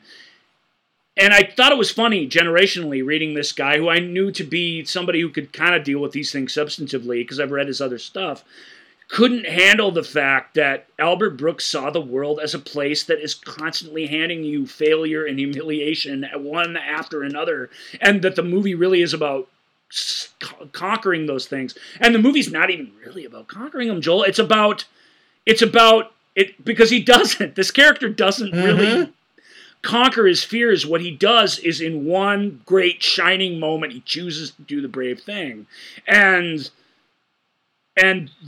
that's one of the most glorious moments in all of film to me, because it's set up with him just getting hammered into the dirt repeatedly with bad luck and this sort of humiliating way that the universe condescends to all of us, even our friends, even our defense attorneys. Look at us like we're small-brained little things that need to be patted on the back and keep your chin up, soldier. And it just everything about it makes you feel so small and pathetic. But you want to believe that if given the opportunity at true love and happiness in the universe for eternity, that you do the right thing. But would you? The movie, it's not entirely clear what's going to happen in the film, and I adore it for that reason. It's a terrible look at the afterlife, but that's what's so great about it. The afterlife's just like here, except people are more justified sort of in treating you like dirt because they use 52% of their brain or whatever, and you only use 3 to 5. Is that clocked? Is that clocked? Get Buck Henry. The whole movie's full of Buck Henry, so I like that. I like that. The look that Albert Brooks gives him. My God. Buck Henry, you think I let you down, because his defense attorney doesn't show up one day, so he gets this other guy who very quiet but excellent. Yep. A defense attorney who says nothing to help him. Yep. He gets all mad at Rip Torn the next day. He's like, you think I let you down. Where were you? You wouldn't understand. I'm not saying that to be condescending. I'm saying you literally wouldn't understand. Try me. I was lost in the inner circle of thought. I was trapped near the inner circle of fault. A fault, that's what it is. Yeah, I was trapped near the inner circle of fault. And what does he say? I don't understand. I told you. So I'm going to get you some pies. The whole movie's great. With respect to this writer who I like, that's the point, man. You missed the point. Maybe you don't live through that, or maybe you look at life a different way. Maybe it is a generational thing. It's a baby boomer thing. It's somewhat a Gen X thing, or we wouldn't connect with it so strongly, I don't think. But those humiliations that he suffered are crucial, because that's been his whole life. And they're not all caused by him, but plenty of them are. And And that idea that you got to overcome fear, man, it really is true. I don't think you can. I think we are creatures of our own fears, and we're slaves to them to some degree. Yeah. But every once in a while, you just got to take a leap. You got to take that step, or you're going nowhere. Most philosophers agree on that, and the film proves it in a wonderful way, man. Meryl and his first kiss, where they get all turned around and end up going the wrong way to their... Mm-hmm. It's beautiful and wonderful and hilarious all at the same time, and I don't know what more you can ask of from a comedy. So if you learn one thing from this episode about the afterlife, and if you haven't seen Defending Your Life, I mean, you gotta see it. It's one of a kind. It's really, really spectacularly good, and I just think everybody should see it. I think it's that good. I spent because it wasn't a big hit. It was put out by Geffen Movies, who didn't promote it. It's not really for anybody. It's certainly not a romantic comedy in its standard sense. It's high concept. It's too weird to be an art house movie. It's too cheap to be a big adventure film. So what do you have? You have this thing for nobody. I really believe that the high concept nature of it allows Albert to just be no holds barred about his sort of greater philosophy about life and the suffering of life and the big victorious moments of life. And I think that's what you get on screen. It's his best movie, in my opinion. So, it's that. God, I love it so much. He wakes up in the morning and he turns on a game show, and the game show doesn't have a lot of context. It's called Face Your Fear. And we join it in progress, so we don't know what's going on. But there's this very sad-looking old lady standing at some kind of Jeopardy-looking podium or whatever, and the host says, "You tried, you failed. The game is over for you. Over for you. Wait here, and someone will come get you." And then he moves on with a smile to the guy who won, and it's that, man. That little speech. Everybody in your life, to some degree, that's what you're gonna get from life. Yep. And you got to do your best to overcome it. Again, I don't think the movie thinks you have to not have any fears. I think it just shows you that you got to pick your moment to be brave and just go for it. Yep. You may not get what you want. You may fall flat on your face, but you have to do it so that you don't get stuck in regret or trapped near the inner circle of fault for the rest of your existence. One of the most beloved sort of depictions of the afterlife of what happens after you die, of heaven, is Robin Williams in What Dreams May Come. Really? Yeah. I thought when I was telling people too. I know, but when I was telling, I think even though it bombed, it's something that is that people like remember it, even from the visually, it's based on a bunch of fine art, and that's brought to living life cinematically in an amazing way. So visually, literally, it's off the hook good in a way. Yeah, because when I was working on this, people, I was working on this, putting the list together yesterday, and some of my classmates were like, what are you working on? What's the show about? And I said, well, we're going to be talking about movies that deal with death and heaven and the afterlife and stuff. And to a person, every single one of them is like, oh, like What Dreams May Come. I'm like, yeah. What Dreams May Come is a story about a couple who are very much in love with a couple of children and living the good life. It's a psychologist, and he is trying to help out in an auto accident. And he gets killed in an accident and goes to heaven, and he meets his... one thing that's very cool about this is this afterlife. When he dies, everybody who ever lived is already dead. Because that's what it would be like. There would be the concept of time in the afterlife is nothing like the concept of time here. So your day of judgment, whenever that comes, is the same for everybody, and you're all there. And of course, afterlife's great because you can take on whatever persona you want, and we'll talk. That's coming up in another movie. Like, you can just be what you want. You can be your ultimate self. You can have your ultimate heavenly avatar when you're there. You can live in whatever house you want. You can kind of do whatever you want. The whole thing's a limitless wish fulfillment fantasy with a catch. Even though he's in heaven and he's being greeted comfortably by at least one of his children, I don't want to spoil the whole thing. It's obvious what's going on in the movie, but the film, for whatever reason, because it's stupid, I guess, holds back quite a bit of information from you. But the big setup for the movie is that his wife, is it Annabella Sciorra plays his wife? Correct. She didn't deal with his loss when he was taken from her, and she killed herself. And if you kill yourself, you get...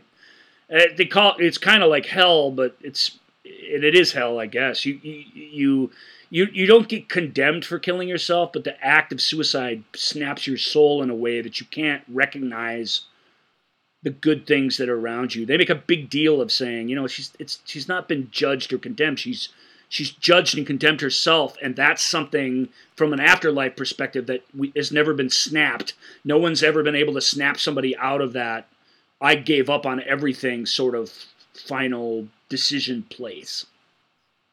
And Robin Williams, because he's a romantic, he refuses to believe that, and he takes this epic journey into the underworld to find her, which they say he's not going to do. And then when he finds her, to break through to her using his sort of pop psychology of the movie and to bring her back so that they can all be a family in heaven. He cannot rest until he settles this idea.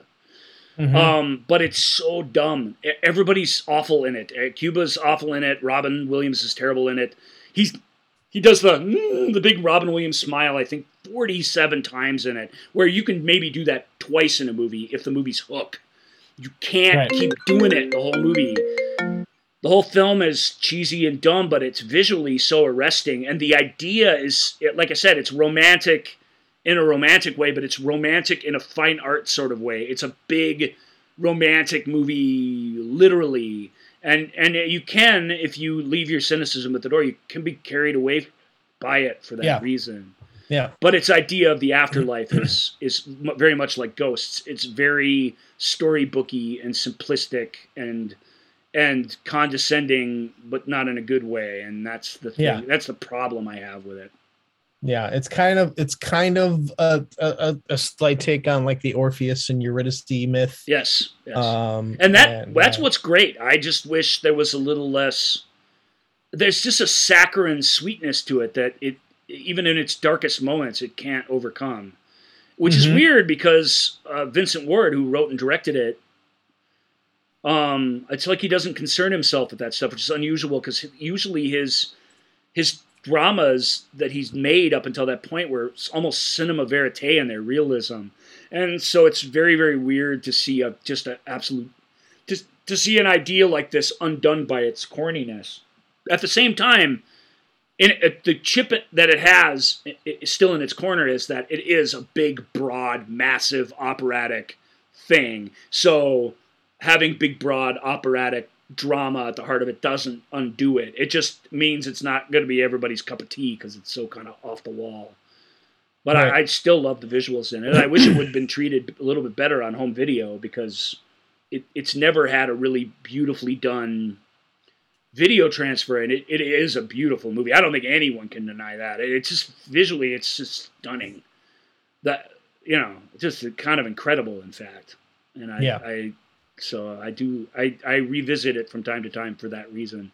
Cinematography and colors and art direction and the digital visual designs, they're as good as anything from the era in it. So. And they're based, like Joel said, they're based on these old myths, based on these big famous pieces of art. Really, really neat stuff. Yeah. And then so we have a movie. Then we have a movie like Flatliners that is exploring what happens after you die by literally trying to do science experiments to figure out what happens after you die. Right? Kiefer Sutherland plays a med student who's obsessed with near-death experiences, and his answer to that is to use medical technology to both kill a subject and then revive them after they've had a near-death experiences. Scientists to report what they've seen and experienced, and it's a Joel Schumacher directed it. It's very I don't know, it's like a cross between Joel's other films, Lost Boys and St. Elmo's Fire, maybe. Sure.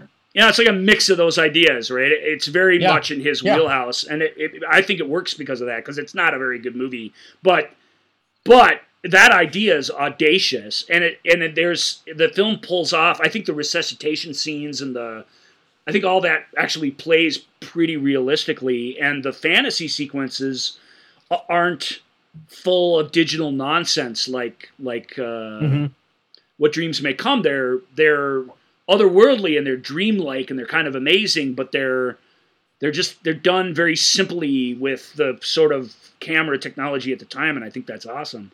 The sad thing is, even though these experiences are wondrous in the moment, there are hidden meanings in them that haunt these characters who go through this experience. It's Kiefer Sutherland, Julia Roberts, Kevin Bacon, Oliver Platt. Thank God Oliver Platt's in this movie. Thank God. Yeah.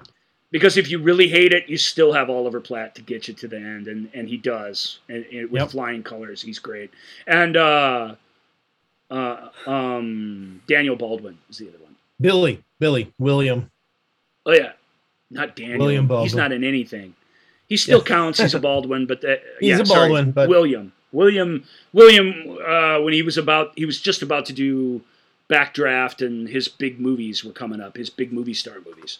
So, and Julie Roberts was just getting super famous. This was the year after Pretty Woman or whatever, or the year after, Pretty Woman, year before Dying Young, I guess.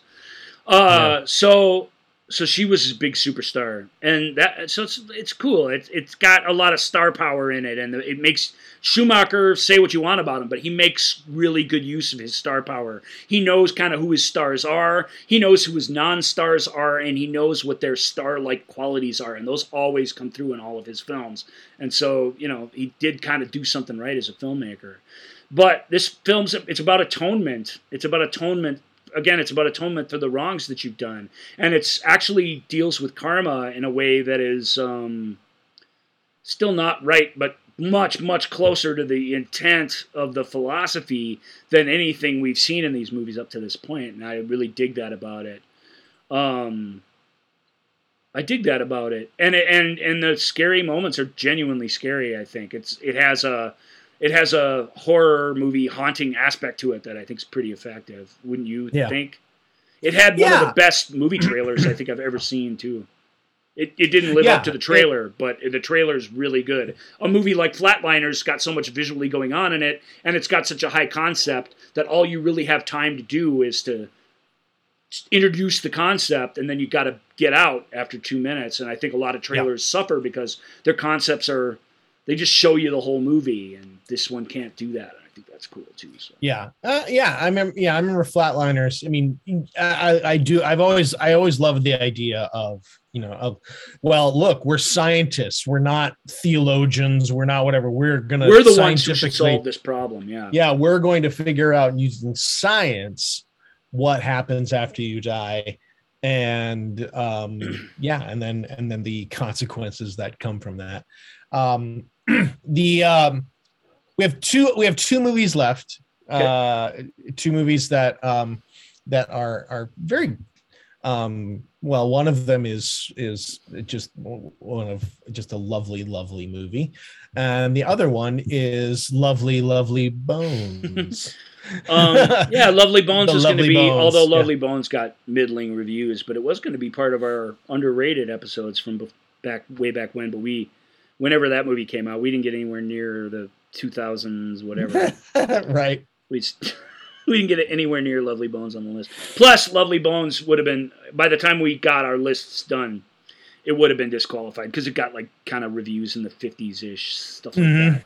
So, because it was a rare film that critics didn't like, but that audiences really, really connected with. It came out during the holidays. Its audiences were almost entirely, not entirely, but like really, really weighted toward females who went to see it. And they kept it in the top 10 for almost 2 months and ended up making almost $100 million for having a really, really weak opening. That's unusual that you it kind of only happens at the holidays too. If they'd have tried to release this in the summer or something, it would have come and gone, and that would have been the end of it. Yeah. But it's based on the follow-up novel by Alice Sebold to her autobiographical novel, which was just in the news for crazy reasons, which I think we don't have time left in the show to get into. Right. But Alice is a really, really vivid writer, and she writes about really, really heavy things. And that she writes about sexual assault and rape, and she writes about death, and she writes, she kind of explains psychologically grief and infidelity and just the really, really complicated things in our lives that it takes a poet and an admirable one to sort of get to the heart of these things. And her book really, really does that. But her book is this sprawling sort of epic thing about a young girl who falls prey to a pedophile murderer. And it's about her not being able to let go of her life. She's just a kid. She had a lot going for her. And it's about her family not being able to cope with the hole that she leaves in her life. So we touched on this just a little bit in a couple of the movies we talked about, but this movie really, really is about grief, and it's about the process of letting go and how absolutely challenging that is. I remember reading one particularly dismissive review at the time saying, they make the afterlife look like it's a 70s album cover. And I was like, yes, it's like, that wasn't an accident, you asshole. That is what it is, because the kid was a teenager in the 70s. What the hell? Of course, she's manifesting all this stuff that she's experiencing as a way to cope with the fact that she's been raped and murdered. Mm-hmm. Don't be a dick about that. I mean, you can not like the movie. The movie's got some issues. It isn't for everybody, but I don't understand. Yeah.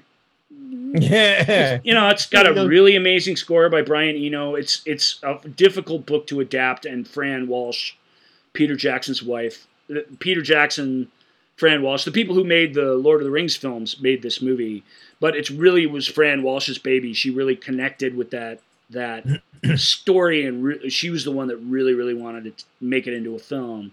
And DreamWorks, after a lot of budget negotiating, allowed Peter Jackson to make it, and it's got all the things that are great about a modern Peter Jackson film, and all the things that are bad about it, which is it is overblown to some degree. It's much more effect heavy and busy in that way than it needs to be effective. It really could be scaled back, I think, in a lot of ways, and be better. Would get to us better, and we'd be able to relate to it easier emotionally. But it has some emotional, Mark Wahlberg came into this film. We threatened that we would talk about him later. Here he is. He replaced Ryan Gosling a couple days into shooting, or a couple days before shooting started, like just absolutely at the last minute. And he plays the father of this girl. The main character is, what's her name? Susie Salmon. Played by Saoirse Ronan.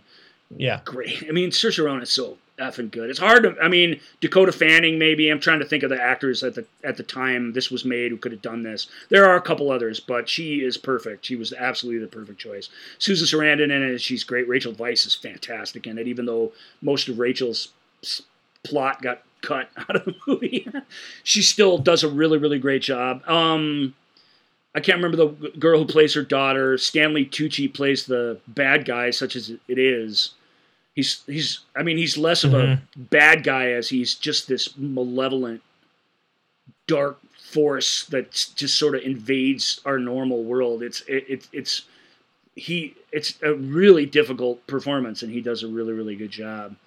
Yeah. So I don't know. So what's the big criticism about it? I like the idea of the afterlife. You have to let go. You're not letting go, and your family's not letting go, and your connection through time, through other worlds, through other dimensions is harming you all. Somehow you have to make peace with this. And the family manages to make peace with it. And this is important. The family manages to make peace with it without justice being done.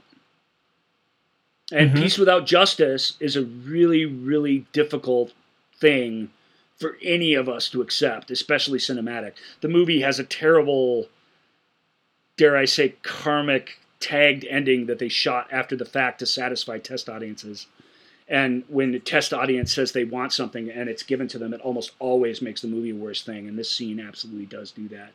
But I like that. I like all that stuff, Joel, that it explores and that it takes on. That's difficult stuff. And it'd be a better movie if it was a less entertaining movie, because I think that's where it falls down, is it really does try and be a event film at the same time, and I don't think it needs to really be that. But I like Lovely Bones for that reason. But it is a book that was tough to adapt, and they didn't quite nail it at all. That's for sure. Yeah. But it's same as with Dreams May Come. Same as a lot of these. You can't. If you're going to watch Lovely Bones, you just really have to let it be what it's going to be, or you have no chance of liking it, because its storytelling is manipulative in a way that can rub you the wrong way. And I get that, but I don't know. I like that it deals with all that. It's hard.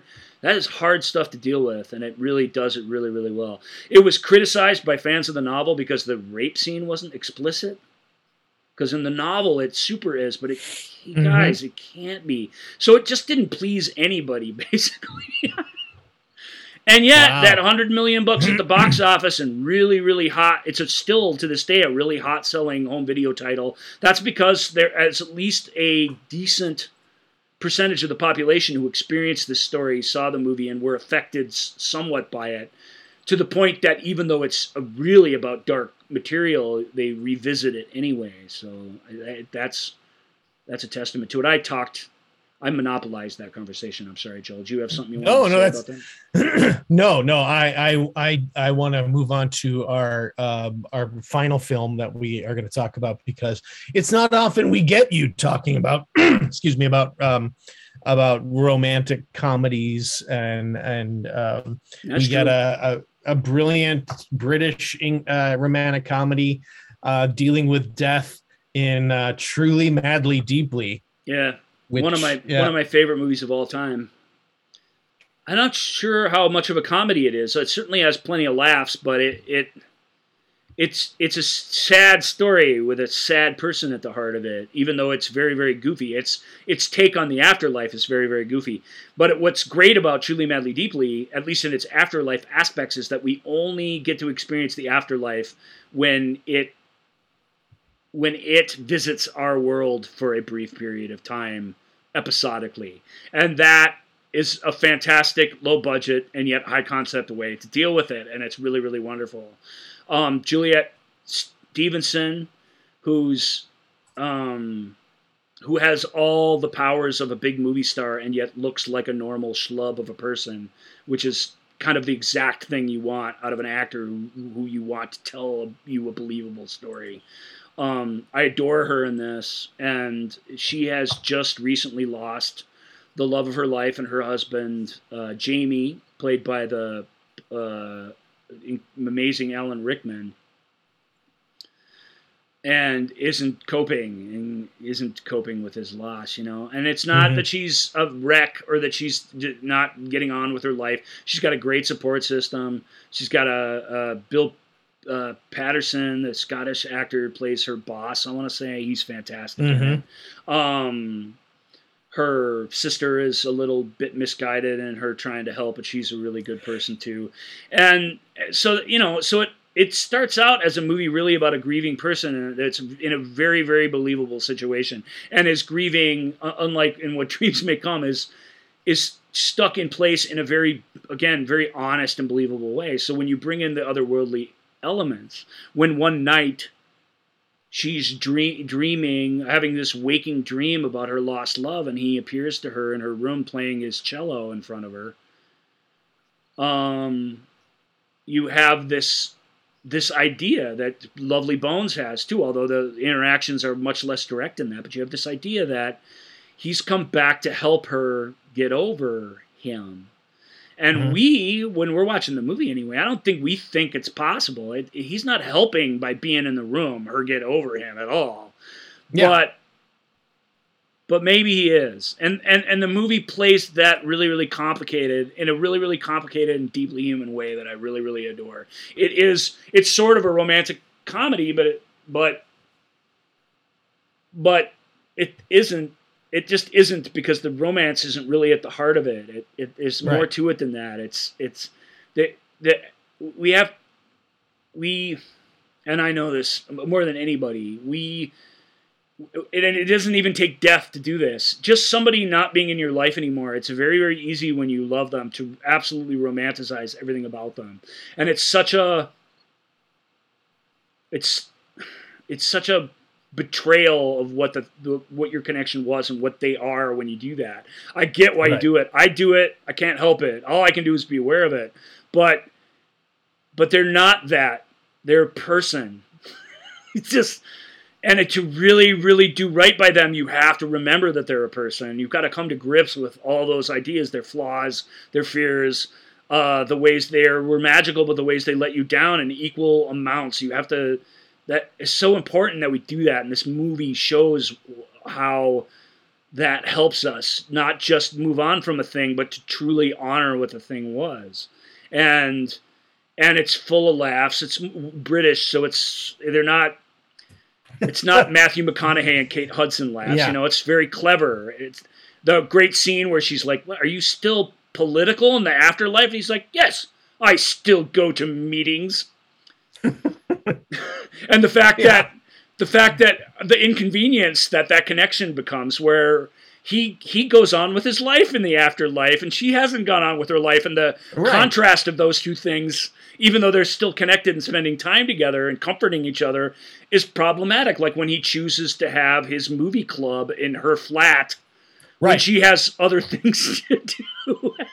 And all the other, because of his personality, all the other ghosts that seem to join with him and are always around, and that scene where she has to kick them all out, and you know, it's so deeply human. And who's the actor that plays the potential new beau for her? He's so great from all the Kenneth Branagh films. Michael Maloney, I remember. Yeah, Michael Maloney. There it is. Yep.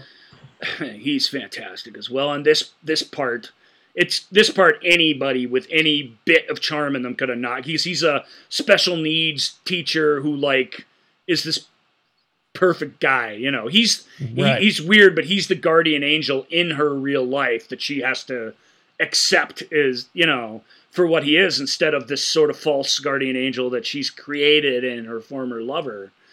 That's hard. That's tough stuff, man. And it's funny, and it's human, and it's deeply moving, and it does give you that romantic catharsis by the time it's over, even though it's very bittersweet in a very English way. And I adore Truly Madly Deeply. I think it's Anthony Minghella, who went on to definitely bigger things. I think it's still his best script and his best directorial job compared to something like Cold Mountain or Talented Mr. Ripley or something. I just think it's wonderful, and I love Alan Rickman in this type of role. He's so great. You can tell how inspired he is by the material and how happy he is to be doing something different during this era. But it's Juliet's film, and for an actor like her, she's more of a character actor. She's played a lot of bad guys and period dramas, and she's great at that. She's got a huge personality, but for her to be a leading lady in this sort of story, and for that to be immortalized on film. Sorry if I'm romanticizing the movie now instead of that's sort of the opposite lesson of what I was telling you it's actually about, but I can't help myself. We can't help ourselves, you know. It really is true. You just have to be aware of it. There's a great pop song. It's called "Have a Little Faith in Us" by an Australian guy called John Farnham. And there's a line in that, how we betrayed each other trying to rediscover that feeling once again. That's such a great phrase, because it really is. You know, I really, it's pop philosophy and it's the pop psychology of our day, but you really, you can't help but do it a little bit. We all do it, but you really can lose out by by sacrificing the moment that you're in, by dwelling in the past. As comforting a place as the past is to go. We travel there every week on the show. We also do the show to live in the moment and to have a moment and to have some. Joel's doing 3 jobs right now, so he probably doesn't feel this way this week. But but this is something. Yeah. You know, even with our limited viewership, this is something. Our ideas that we're putting down that get to maybe endure to some degree or in somebody else's head or heart. That's a really appealing thing, and that's why we stick with it and do it every week, even when it's inconvenient. But you know, live in the moment with your people and stuff. Joel has a constant reminder of what the moment is because he's got this kid in his life that it totally is one of the most in the moment people that I've ever met. Probably he really will is likely to be. That's a really good point. Yeah, he really is truly. It's not that he's smarter than us or that he gets it. It's just he's that way, but it's still a lesson that we can take from him, and we can take it from Truly Madly Deeply. Either, what do you think about Truly Madly Deeply? It's awesome, right? Well, I mean, Truly Madly Deeply it's a beautiful, beautiful film, and it. I mean, you hit the nail on the head. It's what it does that almost none of these other films do is it does remind us that. It confronts that romanticism head on, that, we shouldn't speak ill of the dead. And we tend not to do that. We tend to lionize our people after they've died and gloss over any imperfections. And in this case, it takes those imperfections. You're right. It's like he's like an anti-guardian angel. He's got to remind her. Jamie's got to remind her about brings her great comfort, but he's there to help her live, and yet he doesn't do it. He does not trying to manipulate her. He's there. He's his true self trying to help her live, and that's.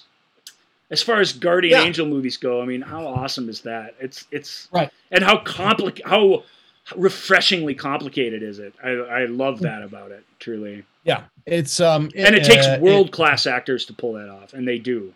It takes a really good script with a really good kernel of an idea at the heart of it, but it takes really great actors to pull it off and to bring that constantly bring it down to reality. They do such a good job. I can't stand it. Yeah, it's a really terrific film. And so what have we learned? I think Ryan has hit a couple times on how we deal with death, and when we are suffering loss, when we are sad, we sometimes can turn to movies that deal with death to give us a guide, to give us a roadmap. The trap is that Hollywood doesn't really deal with death much. No, only 2 or 3 of these movies on this list even really deal with it at all. They deal with it by ignoring the reality of it. Right. And look, Jurassic Park does it. It doesn't want you thinking about those things. It films with violence in it, whatever. I mean, that's the sad part of it, is that death is a tough one. It's a tough one, and it's tough to deal with. But by dealing with continued life in the afterlife, these are all things that are rich with thematic meaning. So I'm not dismissing them. I'm saying, right. And in most cases, I think it is a way to let those of us who continue on living after someone passes, telling us that that this person who is no longer necessarily with us is still having adventures, is still continuing on, and it's okay for us to move on and live our life, because everything continues. I think that is the I think that is, like you said, it doesn't deal with it. It tends to say that death isn't really happening. And I think that is that fear. But I think what they're trying to say is, look, nothing ever stops. Everything continues. and the real, it's more of not what you should do or what does happen, it's what not to do. And that is to just have life stop, have everything stop, live in, just dwell in the past, and never allow yourself to heal, and to remind us that healing isn't that everything goes away. It's just healing means that that the pain and everything just becomes part of you. Yeah. But there's a great comedian who said, what is there life after death? And he's like, well, sure, there's lots of life, just not for you. There's the next Super Bowl. There's a dog catching a Frisbee. Stuff keeps happening. Just not for you anymore because you're dead. Right. And that's actually a dark thought, but the idea of living your life like every day is your last or whatever, I don't think any of us do that. That's too much to ask. We that's the whole point. We tend to romanticize these ideas, but a little kernel of that idea in your life certainly can't hurt. And right. And the best way to deal with the afterlife is to not count on it being there for you, I think. Yeah, I tend to treat this. I mean, we all have our concerns, but treat this like it's the thing that matters. And play this like it's a Game 7. and then everything else will take care of itself. Correct. I could not agree more. All right. So that is death, according to the movie show with Joel and Ryan. Yeah, it's the afterlife, according to the movie show with Joel and Ryan. Yeah, the afterlife. So obviously feel free to reach out to us with your favorite film that deals with the afterlife, if there's one that we didn't touch I'm sure on. We missed a couple of big ones. Oh, we tried to get a fun group in here, but yeah, I didn't think of Truly Madly Deeply till Joel wrote me about it last night. So, and that's my favorite movie about the afterlife. Maybe, I mean, it's up there. So so let us know, and we can revisit this from time to time with you guys' ideas. We're happy. We're frankly thrilled to be able to do that. So. Right, and that place is, of course, the Movie Show with Joel and Ryan page on Facebook, at Ask Joel and Ryan on Twitter, Instagram, and TikTok.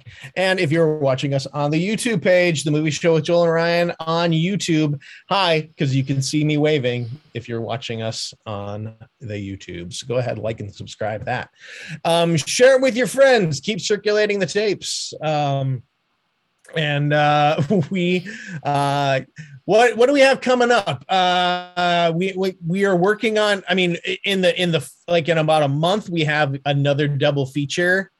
Little under a month now. Time is flying a little by. Under a month. And we're working on some movie club stuff. We have, once we get into summer proper, we'll do some more summary, blockbustery, talk about some classics and maybe talk about some movies. Jungle Cruise deep dive. Yep. Yeah. get on board. It's Jungle Cruise deep dive. So we got some fun stuff coming up, and we look forward to you joining us with all of that. Thanks, everybody. Until next time. Bye. Thank you for listening to The Movie Show with Joel and Ryan. Remember, all views and opinions represented in this podcast are personal and belong solely to the speaker and do not represent those people, institutions, or organizations that the speaker may or may not be associated with, unless explicitly stated. None of these views and opinions were intended to malign or deceive. And now, here's the producers, circa 1982, to play us out.